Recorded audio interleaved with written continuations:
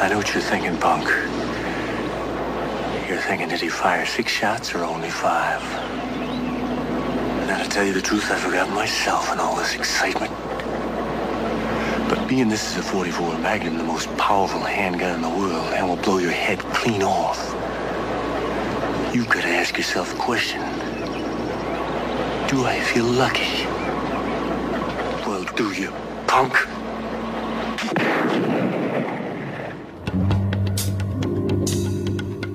Welcome to Filmstrip, featuring Ron. It'll be my word against yours.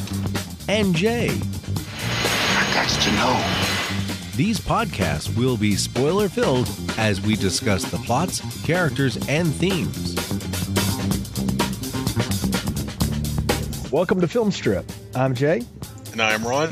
And this is our review of Sudden Impact, starring Clint Eastwood, Sandra Locke, Pat Hingle, and Paul Drake. Directed by Clint Eastwood, released in 1983 on a budget of $22 million, made over $67 million at the box office. So 7 years since the last film, The Enforcer, which both of us thought didn't work and pretty well just derailed the Dirty Harry series. Clint comes back to this one, and we don't do a lot of IMDb trivia here. We do these shows and stuff, but I did find one thing that I just found fascinating and I had never read before, was that the entire reason this exists is because of a Warner Brothers survey, and then people saying they'd love to see Clint Eastwood play Dirty Harry again, and a phone call and a lunch later, there's a movie. A phone call and a lunch and probably $10 million. Probably so. That, and I get to direct my girlfriend at the time, because not to get into the Inquirer part of Hollywood, but the Eastwood Locke duo is responsible for a lot of things that happened for a while until they turned to guns on each other. You mean the Eastwood Locke power couple? Yeah, which is really more like the power guy who, when he took it all away, ended. I mean, have you heard of her lately? I haven't. So you mean something bad happened to the first celebrity couple to get a portmanteau? I mean, weren't they called Eastlock? I didn't know that, but you know what? That works. I totally buy that. So. Now, but I think there were lawsuits in the 90s. I think eventually she settled. They wound up settling out of court or something like that. I don't remember. So yeah, because the jury, I do remember now, the jury was going to rule in her favor, but before they came back, Eastwood's party came out with a settlement, and then that's the end of that. So she is a cancer survivor, so I won't give her a hard time too much, because good on her for doing that. But yeah, they Sandra Locke and Clint Eastwood were together for about 14 years there, starting in the mid 70s. So right around the time of The Enforcer, and then all the way up through 1989, which would have been the last Dirty Harry movie. So that we'll get to next time. But no, Sudden Impact, brought back. And the thing about this one, I think, is probably the lasting legacy is the "Go ahead, make my day" line, right? Like that's the we've talked about the lines of the film, right? The man's got to know his limitations, and some of the other things. This is the most powerful handgun in the world, and then I don't know what the hell the last line was. Viva la revolution or whatever. But this one, it was definitely "Go ahead and make my day," and we'll talk about it when we get there. But the thing that amazes me about that is that got held on to. It was really a throwaway thing that introduced it. Yeah, it's weird, the things that stick with pop culture. I think everybody just assumes that's in the first movie, because that's usually where, when I hear people misquote it, it's always like, "This is the most powerful handgun in the world. Did I fire 5 shots? Or did I fire 6? Go ahead, make my day." That's a pretty good Clint impression, by the way. I did a golf clap on that. That was good. I do. Yeah, I've heard that so many times. What didn't Ronald Reagan throw that out in a speech at one time? I think he did. So, Mr. Gorbachev, make my day. Yeah, tear down that wall. This is the most powerful handgun in the world. Where's my Jello? But it's jelly beans, damn it. I think he was in that was in the Land of Confusion video from Genesis. But I mean, now pop culture is just mashed together in a big peanut butter and jelly sandwich in my head as I stare down the barrel of 40 and think about this. But I will say this now: this was the first Dirty Harry movie I ever saw. I saw this on cable. I think I was probably 10 or 11, and I have no idea how I got to watch this. Probably because no one was looking, and latchkey kids. And I remember thinking at the time this was the coolest movie I'd ever seen. Dirty Harry was awesome. He had the 44 Auto Mag, which we'll talk about that, the semi-automatic handgun, and I just thought this was so neat. I paid zero attention to the subject matter of it, but some years later in college, I bought a VHS of it for like $5 at Walmart. It was when DVDs had come out and VHSs were just flying off shelves for nothing. And I, resisting the movement, bought a lot of VHS tapes. I was also very poor at the time, so that's what I did. And I remember owning this, and I think I only watched it once. And now I haven't seen it since. And now having come back to it, over a decade later, I think I know why. This is an ugly film. This is tough. It's well, as I said to you in a text message, I said it's the worst of 70s sleaze meets the worst of 80s fashion. Mm-hmm. Because this movie could not just it turned into 1983 really quickly in San Francisco. Yeah, like it just looks like a completely different town. And it was. I think it was. I really do. I think the relic of the 70s and the 60s and the 70s and everything that had changed in America, and particularly in San Francisco, really changed the look of this. And this one, there were small protests about this. The next one, we'll talk about the fact that there were major outcries about why are we still making Dirty Harry movies in San Francisco. But I don't think you're wrong there. The aesthetic feels off. And again, you talk about the 70s sleaze part of it. We'll get into that and stuff. I think that's a good assessment. This is as sleazy a movie as The Enforcer tried to be. It's sleazier than The Enforcer because it's more successful.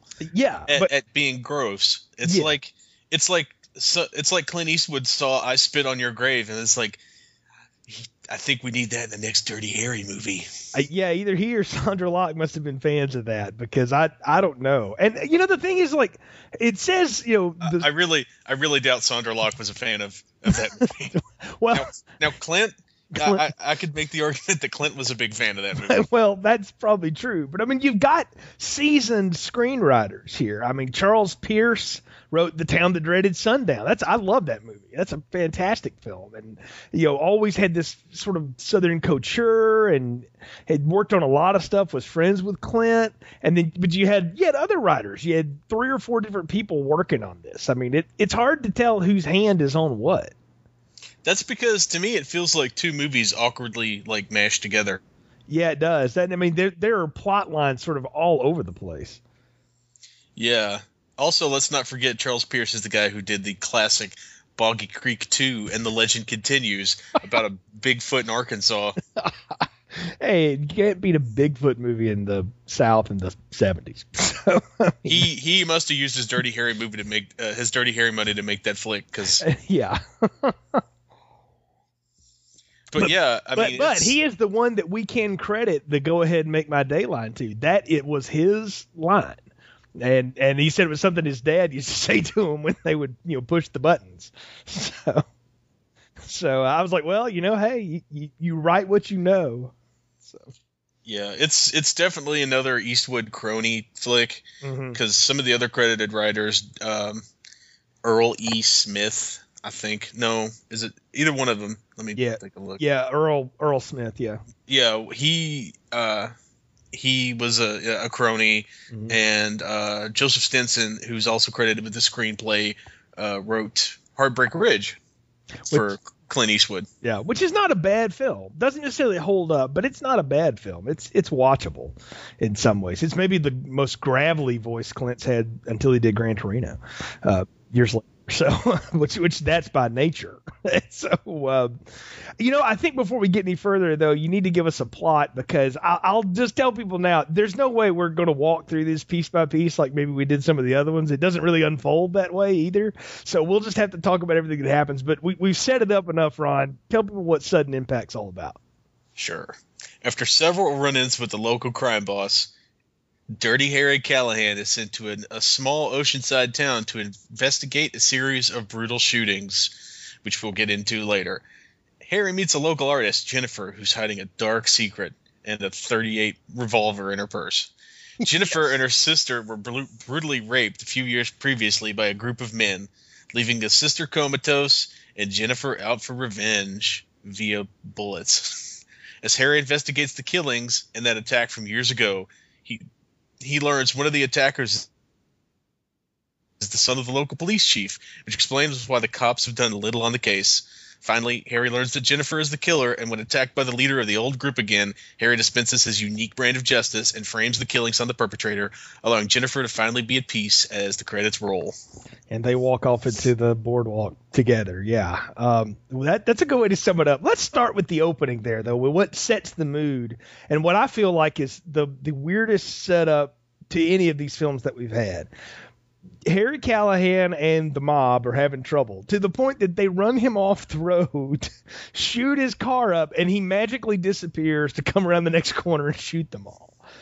Right. Yeah. Now, at this point, Clint's in his 50s. And I want to say this. We talked about how for a man in his late 30s and in his 40s, he was quite spry. He did a lot of stunts and stuff.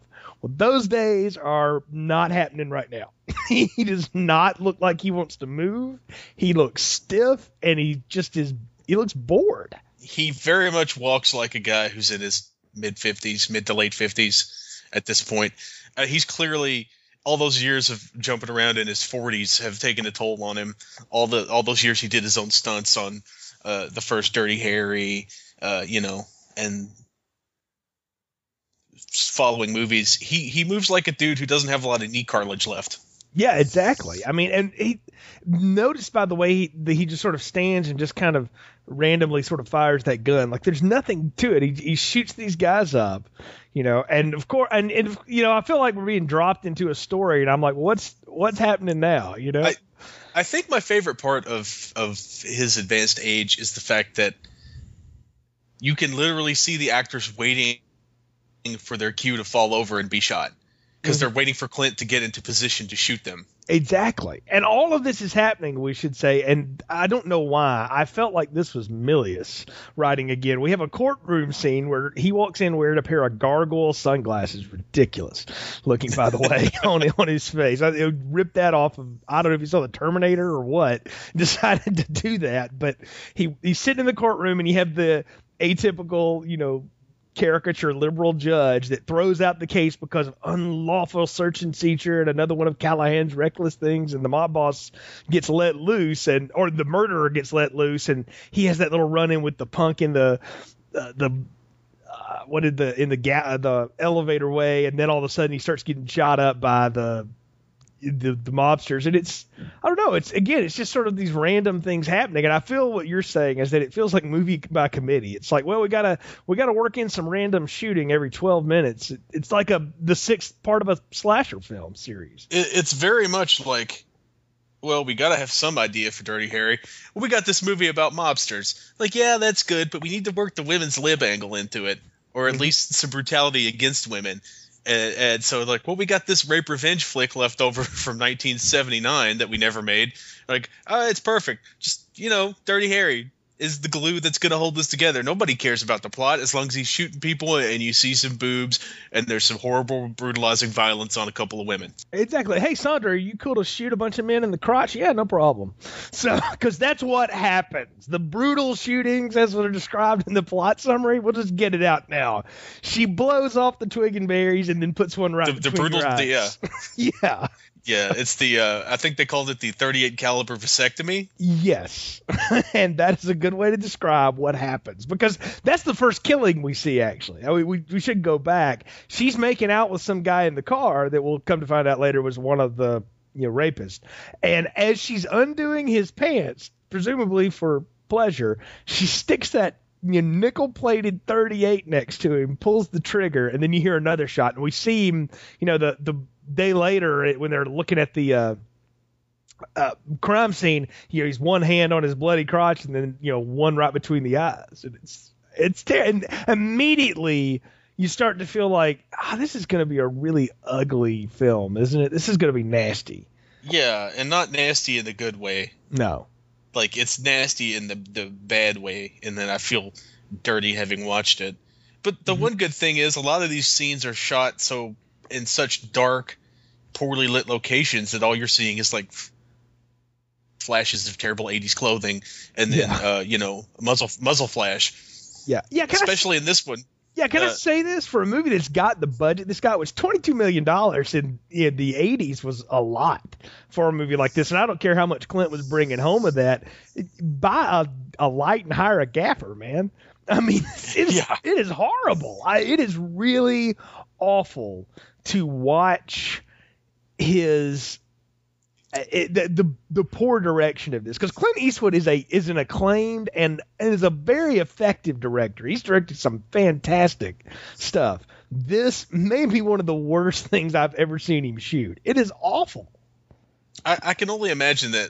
Like, was this the first thing he shot? I mean, I don't think so. No. Let me go back and look and see what his director's filmography is, because I don't have it in front of me. No, the first thing he shot was in 1971. Play Misty for Me, which is fantastic. High Plains Drifter, Outlaw Josie Wells. Those movies look great. Yeah. So what happened? I have no idea. That's what I'm saying. Like, do you think he was just so like exhausted from trying to wear so many hats that it was like the direction is where it suffered? Maybe so. I think I'm going to go back, though, to something that we both hit already. I don't think the story is good, because, again, the problem here is if you have Harry Callahan investigating this random shooting of this guy that got his balls blown off, and then that leads him to this small town and the rest of it unfolds, that's fine. The mob subplot is what seems ridiculous, because it's the worst contrivance ever to try to get the guy out of town, because that's what happens. They put him on vacation and he still keeps getting chased around by the mobsters. He goes into a hotel restaurant where the guy's having his daughter's wedding or granddaughter's wedding and essentially scares him to death. He gives him a heart attack by telling him he's got some kind of confession in his pocket and walks out the door. And it's one thing after another. Like, he won't go away, so they finally just give him an assignment that'll take him out of town.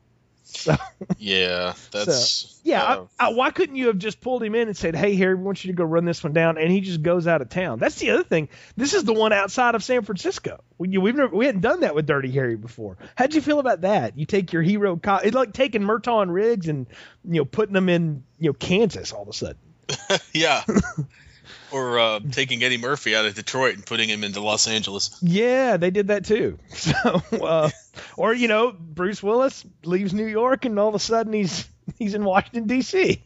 Or he's in L.A. and he's in Washington D.C. and Rennie Harlan's directing. You never know.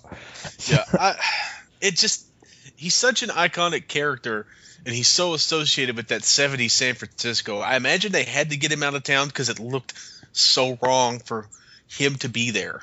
Mm-hmm. Like, it did not look right for Dirty Harry to be in the 80s, He seemed like a relic of a time gone by. And that's the thing, is they don't even talk about that. Of all the things he's done as a police officer that we've witnessed, he's still schlubbing around kind of doing the same stuff. Like, how is he not the most famous cop in San Francisco ever? Well, he is. They play on that in some of it, just because they talk about, we want you to have, you got to be nicer to people and stuff. He'll become the Hollywood cop next time. That's the next movie, really.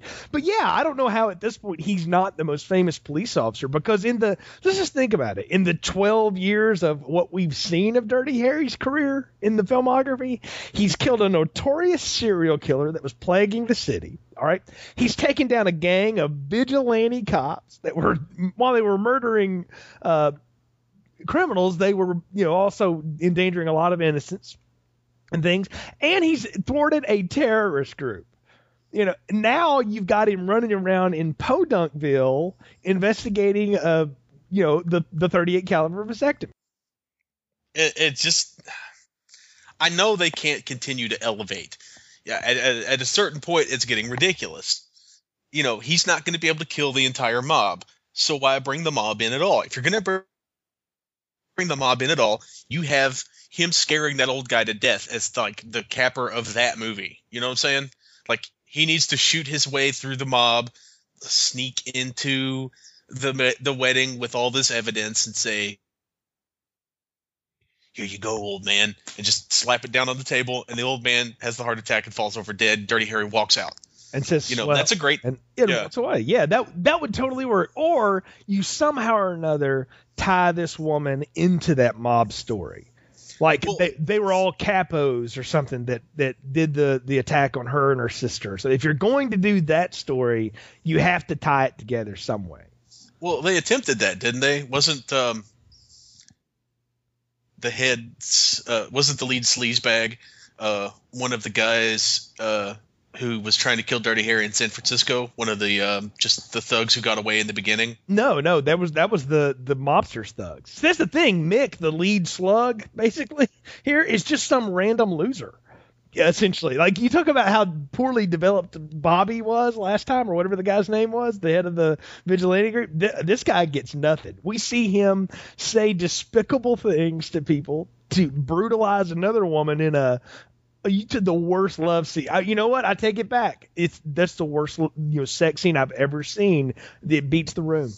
So, I was gonna say. Yeah, it really does. So you see him do these horrible things. Which, by the way, that was supposed to be Ed Harris, by the way, and he said no. Thank goodness for him. He would have never worked again. So Yeah, he would have never recovered. I mean, this guy looks like just if you peruse the local paper of arrests for people like that, sell meth and beat people up for $20, that would be this guy. I mean, he's just a random thug, and the whole gang too. Can we talk about that gang? By the way, the thing is a setup. Jennifer and her sister get set up by you said group of men. There was a woman in there, though she is rather mannish. It's like Stockard Channing's evil twin sister. Yeah.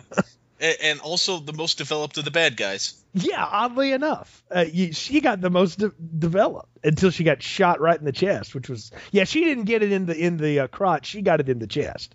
So, But the thing I like is that they established that she's an evil lesbian. Is that what she was? I wondered that. They kept mentioning that she was, not, they didn't say the word lesbian, they said dyke, but they kept throwing that out there. Yet all I see is her like sexually harassing men. Yeah, no, that's the thing. Like she goes after the guy that owns the hardware store now and is the respectable businessman that gets gunned down in his garage, and then the other losers, and except for the cop's son, which we'll find out about him in a little while. But I don't know. The whole gang though isn't as developed. I think the mob people had more development. Yeah, they for sure did, and they had a legitimate grudge against Dirty Harry. Yeah, like that is a good story. I'm with you. I really think this story should have been about Dirty Harry versus the Mafia. They've teased that enough, and they do it again here. And why not just do that story? Wouldn't that not have been interesting? I think you could have made a good story out of that. It would have been better than what we got for sure. Yeah, the movie takes such a drastic turn when we flip back and forth between the Jennifer plot and the mob plot. Because that's the thing that surprised me is how long that dang mob plot went on. It's like a third of the film, at least, if not half of it. I mean, if you all right, say you can't afford to shoot in San Francisco, so or they say no because we're tired of watching Dirty Harry shoot people through windows and hate Ashbury. That's fine. Have him send Dirty Harry off to cool out in the small town, and then besiege the town with mobsters and just do like a what's that movie with Sylvester with Arnold Schwarzenegger? He's the old sheriff. Oh, The Last Stand. Yeah, just do The Last Stand, or get Harry and his partner, and if you want to keep his girlfriend, that's fine. Mm-hmm. She shows up too, and just do like hole him up in the hotel, do like a Rio Bravo or Assault on Precinct 13. That's what I was thinking, Assault on Precinct 13. And you mentioned partner there. He doesn't have a partner in this movie, and that is a mistake. The Jennifer character should have been his partner. That would have been a great pickup from the end of The Enforcer. The one thing that worked about that movie was the chemistry he and Tyne Daly had. So if you come back 7 years later and you find Harry with this blonde cop that's been his partner for a few years, that I would have bought it. I would have been like, yeah, she looks like she can handle herself. I mean, that works. Right. And not just a few years. A few years with him is like 15 on the street. Exactly, yeah, because nobody lives long around him. I mean, that would have been interesting. And so if you have the two of them besieged by the mob, and you just throw that whole rape story away. Well, I don't want to get rid of Horace, though. No, I like him too. The guy that has appeared in all of these movies, some raves, the random thugs and pimps and all kinds of stuff. Now he's a friend because he brings him a big shotgun and a bulldog. Yeah, an unnecessary flatulent bulldog. Yes, I can only think that Clint just had one of those and said, I got to have my dog in this movie, Yeah. And so they just went with it. The dog makes $25,000 a day. Exactly. That's why he's only on the. Did the dogs hurt the dog? The dog that is annoying. The thugs did hurt the dog. Oh, see, they kill Horace and they hurt the dog. And I honestly think, though, when that scene comes around, and we're skipping around to it, but that's near the end, he's more pissed that the dog's hurt. That's exactly what it looks like. He comes in, it's like, oh, great, another dead friend. I couldn't tell if Horace was supposed to have been his partner or what. I'd assumed that they were partners because they hang out a lot. I always read it as he was just another cop in another area that knew him, and they were gun buddies because they're shooting on the range together. We have another scene of that. Yeah. This will take the fingerprints clean off or whatever. Yeah, let's talk about the 44 Auto Mag. That's a big change in this thing. Dirty Harry's all about the revolver. The 44 Auto Mag, shortly produced, and because it's too darn expensive, handgun to exist in real life. I remember the first time I saw this, of course, in this movie. Years later, of course, it's a plot point in Beverly Hills Cop 2. Like they basically have the same pieces of dialogue in each movie about the same gun. And I look at that now just as someone who watches a lot of movies and tries to dissect them a little bit in my deconstructionist ways, as the Auto Mag is the way to bring Dirty Harry into the 80s. He's going to use a semi-automatic handgun instead of just the revolver. So that's how we update the Dirty Harry. We give him better armament. Yeah, and it's a California-made gun. Mm-hmm. So it's only natural that it gets moved into, it becomes, if you're going to shoot these movies in California, you may as well use like a California gun. It's chrome. It's got that cool, I don't even know what it's supposed to be on the top, the holes between the barrel and the sight. Yeah, just it's part of the sight profile of it. Yeah, and it does. I don't think it has a functional variance at all. It's just how it was made. So. No, I mean, it's a cool looking thing. It's that long barrel. It looks like a cannon, just like his other one. You know what it looks like? It looks like what Megatron used to transform into until Michael Bay got a hold of him. I think that's what Megatron did transform into. It was either that or he was the P-38. I don't remember which one, but Megatron would look. But I always equated those two things together because having grown up watching the Transformers and then seeing, what Dirty Harry's got in his hands here, I was like, it's like Megatron, But it looks modern. It looks cool, right? I mean, that's what it's supposed to be. You know what it made me think of, and this is another reflection from my childhood. My dad. When his eyesight was better, used to read a lot of those weird pulp books with like The Executioner, Mac Bolan, or Remo Williams. He used to read all that crap. Yeah. And I just remember Mac Bolan, or the Executioner guy. That's the Executioner, right? Yeah. Anyway, he had a 44 Auto Mag. Mm-hmm. And it was on the cover of every book, him with like the gun, like in the Charlie's Angels pose or whatever. Yeah. And that's just the most distinctive flash of my childhood, is seeing all those weird paperback books that I don't even know if they make them anymore. Oh, they're still around. I don't know if that character's still going or not, but I remember those too. I never read any of them, but I used to be fascinated by those covers because it looked so cool. Because it was like Dirty Harry and James Bond and Rambo jammed together in a suave, cool thing. Yeah, and I don't know that that's not what's influencing some of this too, is the rise of that type of literature. Because this feels like pulp that's being thrown together. This is sort of the seedy stuff you would find in that kind of novel. Except probably not as well written. Probably not. I mean, say what you want to about those assembly line books, and I've read more than my fair share of them over the course of my life, from the Hardy Boys on forward. Is that they're at least consistent, of a consistent quality, easy to read.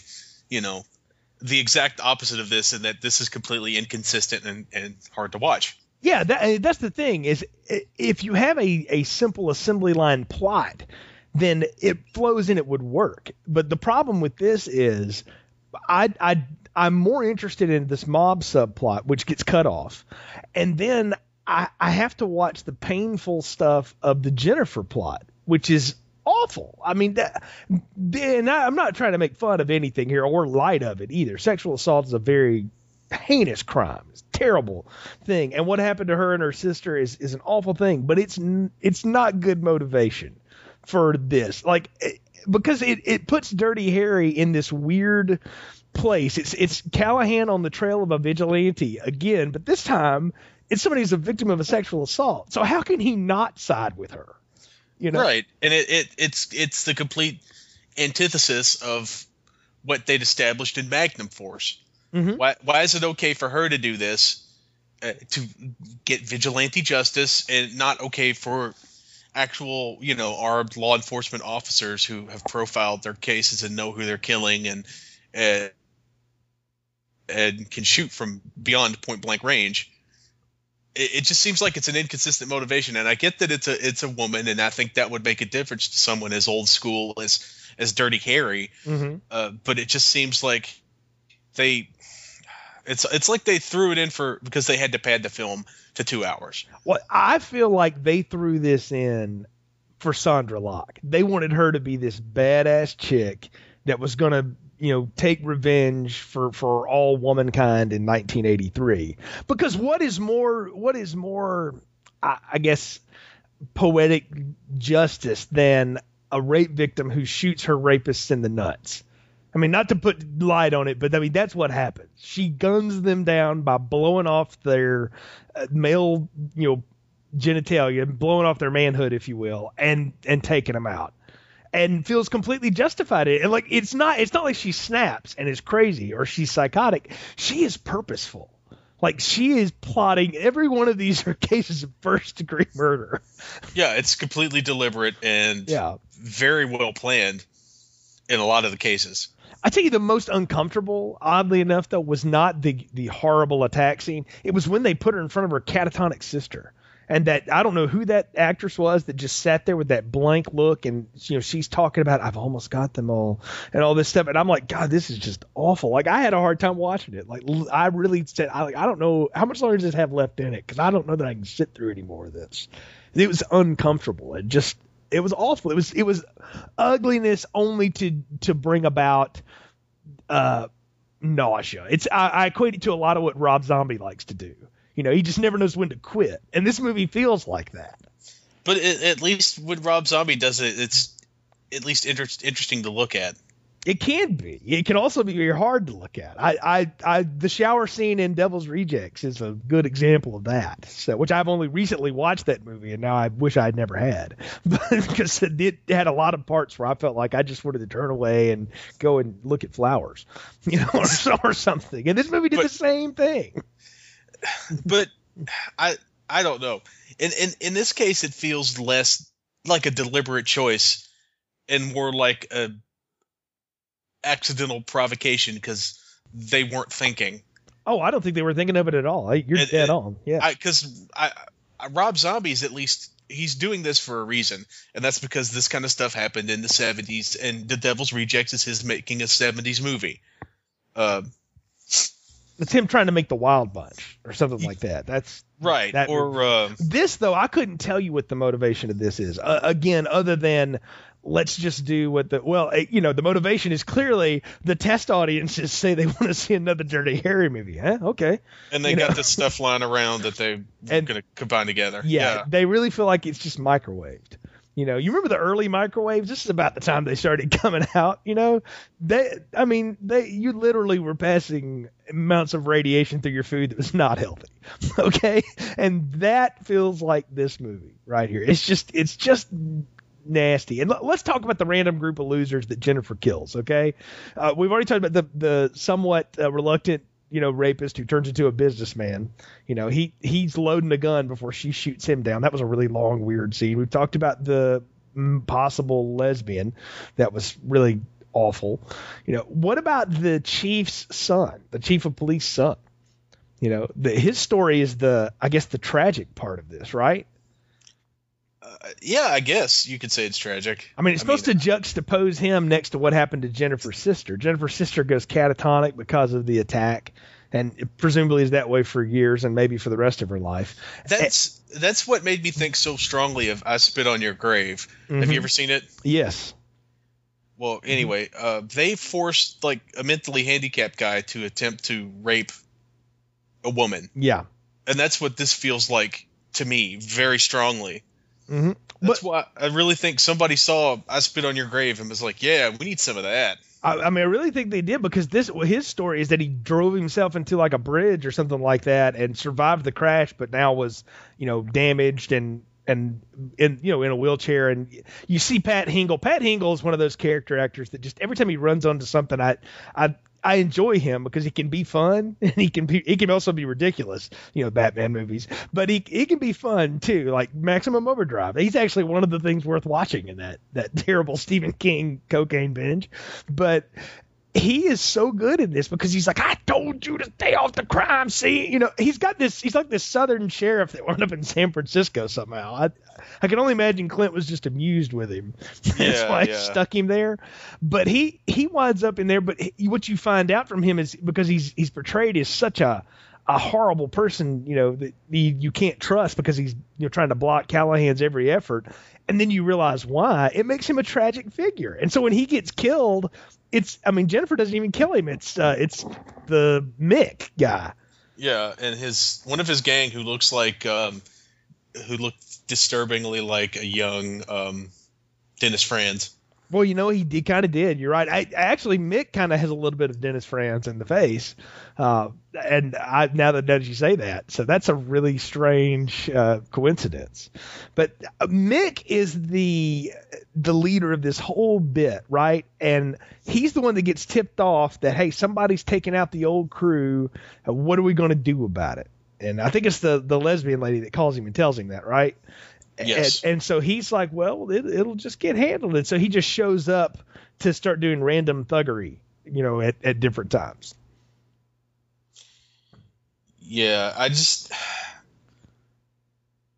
he seems to show up when it's convenient for the plot. Yeah. It doesn't seem like there's any like specific anything for, no real reason for any of this to happen. He's as cardboard cutout as the targets that David Soul and Clint Eastwood were shooting in Magnum Force. I mean, he really is. He is not even a caricature. He's just a cackling, insane person. Yes, exactly. And he looks like he's sweaty and greasy and, Oh, he doesn't look like he is. Yeah, stinks of Winston Light, That's legit. That's a legitimate stink. Yeah, and Coors. Like, you can just smell it coming off of him when he's on the screen. And this all culminates, though, because... I imagine he smells like an ashtray full of stale beer. Yes, there you go. That's a great description. This all culminates after Callahan gets beat up by these guys, and his gun gets kicked into the river. He goes back to his, place, and his friend is dead. His dog is hurt. He grabs the auto mag. This is the amazing. They ransack his place that he's staying in, the hotel room, and they don't think to look in the drawer beside the nightstand where the, a very expensive, rare firearm is. Yeah, they somehow in an unlocked box. They somehow missed that 50-pound case. Yeah, exactly. I mean, it's like a block of wood is in there, and they just went right by it. But, of course, it allows him to, Clint to do that cool thing where he's bleeding on his face, and he slams the magazine in, so he can look cool. And we're like, oh, yeah, he's going to get some. And at that point, they've kidnapped Jennifer, and they're gonna have a little repeat of the last time, right? And we go back to the scene of the crime, which is an old boardwalk fairgrounds, right? Which will never let you look at the carousel the same way again. Because all I could think of was the carousel in The Crush. Yeah, exactly. And actually, this looked so much like the fairgrounds in Muscle Shoals, Alabama, where our fair was growing up, that it frightens me. I mean, there was a roller coaster that looked like that every year. I mean, it was very awful. So one by one, Clint just shoots people because, you know, you see the man walking down the street that's lit. He's backlit by the light, but he's in shadow. So he's almost like the angel of death coming. They're armed with automatic weapons, and they're just standing there waiting for him to get closer so that his gun is in range.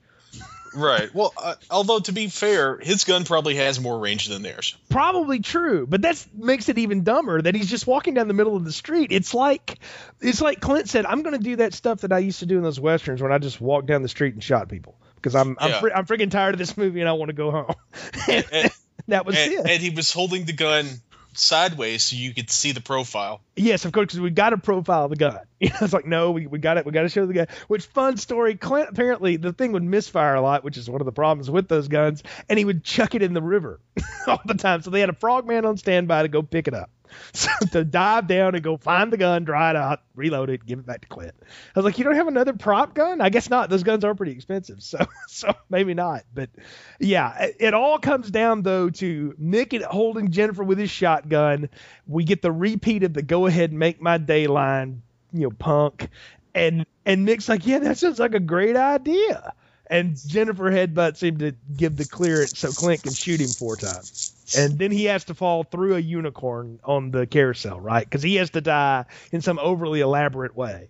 Yeah, he shot 4 times. He falls through the roof, I guess. Yeah. And somehow is able to land perfectly on a unicorn in the carousel. See, this is the ridiculous part of this, because the first time he shot Scorpio once in the chest and it blew him off the dock, as it would have, into the water, and he died. Okay, the second time he ran guys off of the pier of the old aircraft carrier, and he karate chopped some dude to death, and he ran over somebody. He didn't even shoot anybody the second time, right? Right. Then last time he shot somebody with a rocket. So now you're telling me he can hit this guy with 4 of those, or even 3, whatever. He can hit that guy multiple times with those, and it doesn't blow him off of one shot doesn't blow him off the damn roller coaster. That just seemed, again, like overindulgence for overindulgence sake. Oh, but also we had to hear the electricity crackle so that we knew he also got electrocuted by those lights. Yeah, because not only is it enough for his internal organs to be disintegrated by those bullets, essentially, but he's also being electrocuted, and he gets impaled. Because I guess there's supposed to be some kind of irony in that the rapist gets impaled in the end. But let me ask you this, though, because of how they had set it up so much, were you a little mad that Dirty Harry had to come in and killed Jennifer's ultimate nemesis, that she didn't get to shoot him? Yeah, a little bit. I think that would have been not a fun. There was nothing fun about this movie. No, not at all. I think it would have been a better ending, at least, because she's already killed like 5 people. Why would she need Dirty Harry's help to kill this guy too? Right, like she actually got away from him herself. I guess it's because it was 3 or 4 on 1 at that point, and she needed a little extra help. But it does seem to undermine whatever plot they're trying to drive with her, is that she's going to take her own revenge. That Dirty Harry has to come in and give the assist at the end. I mean that's kind of like, I don't know. I always feel like that's how Michael Jordan feels about whatever championship it was that Steve Kerr hit the shot for. So it's just like, that was not as important. So I mean, really, I mean, kind of. It's all like, well, I think, but he does her the solid at the end. Like, I think you'll find that because the guy did steal her gun and had it in his pants when he got shot. So I think you'll find that gun matches all the ballistics, and never mind that he had no reason at all to kill all these people. But whatever. So, oh yeah, well, we're just going to tidy that up since the police chief's dead now. Well, so. I mean, did you look at that guy? Does he look like he needs a reason to kill people? No, he doesn't. But I'm just saying, it's like, or does he just? That's the thing that kills me, because remember how good we complimented the fact that Dirty Harry actually did real police work at one time in these movies, and now it's every cliche that will be. And that's the funny thing. This is the early part of the '80s, so every cop movie of the '80s copies this crap, and it drives me bonkers. Hey, Pat Hingle doesn't need no ballistics reports. Well, he might need for the one for the slug that killed him. I don't know. So, but I think we've put enough rounds in this one. Let's go ahead and do the ending, because that's just what we do. Final thoughts, recommendations, and popcorn ratings for Sudden Impact. Oh boy, I gotta go with a small popcorn. It's bad, but not in the fun way. It's a Dirty Harry movie that really doesn't need Dirty Harry, or it's a Dirty Harry movie that doesn't really need a rape and revenge flick to break out in the middle of it. They tried to combine the two hot things of 1983, the feminist revenge fantasy and the cop vigilante thing, and it just is a spectacular failure. And a waste of Pat Hingle. Although he is good in his limited part, I do like his bluster. Clint Eastwood is clearly in cash a check Robert De Niro in the 2000s mode. And the whole thing just doesn't work in an unpleasant way. I'm going to join you in the small popcorn. This is such a huge disappointment. And I'll give you two things that really let you know how big of a disappointment it was, or one thing that lets you know how huge of a disappointment it was. If you've ever seen the movie Tightrope, which is not a Dirty Harry film, it came out a year after this, it would have been a much better Dirty Harry. This is such an ugly, awful thing to just sit through.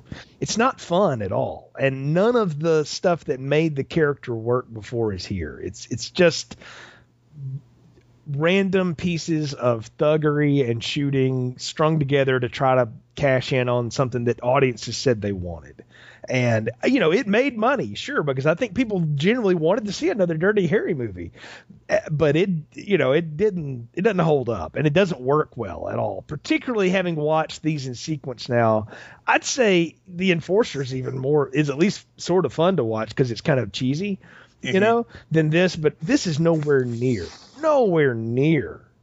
Dirty Harry and Magnum Force. Not even close. This is an abject failure, and I can see why they, never didn't come back to this again for another 5 years, because this is an awful thing to go on. If this had been the last Dirty Harry film, would have really been a shame, because this is such a dour way to end something like this. Well, if this was the last Dirty Harry movie, it would have made sense, because this would have officially killed the Dirty Harry franchise. Yeah.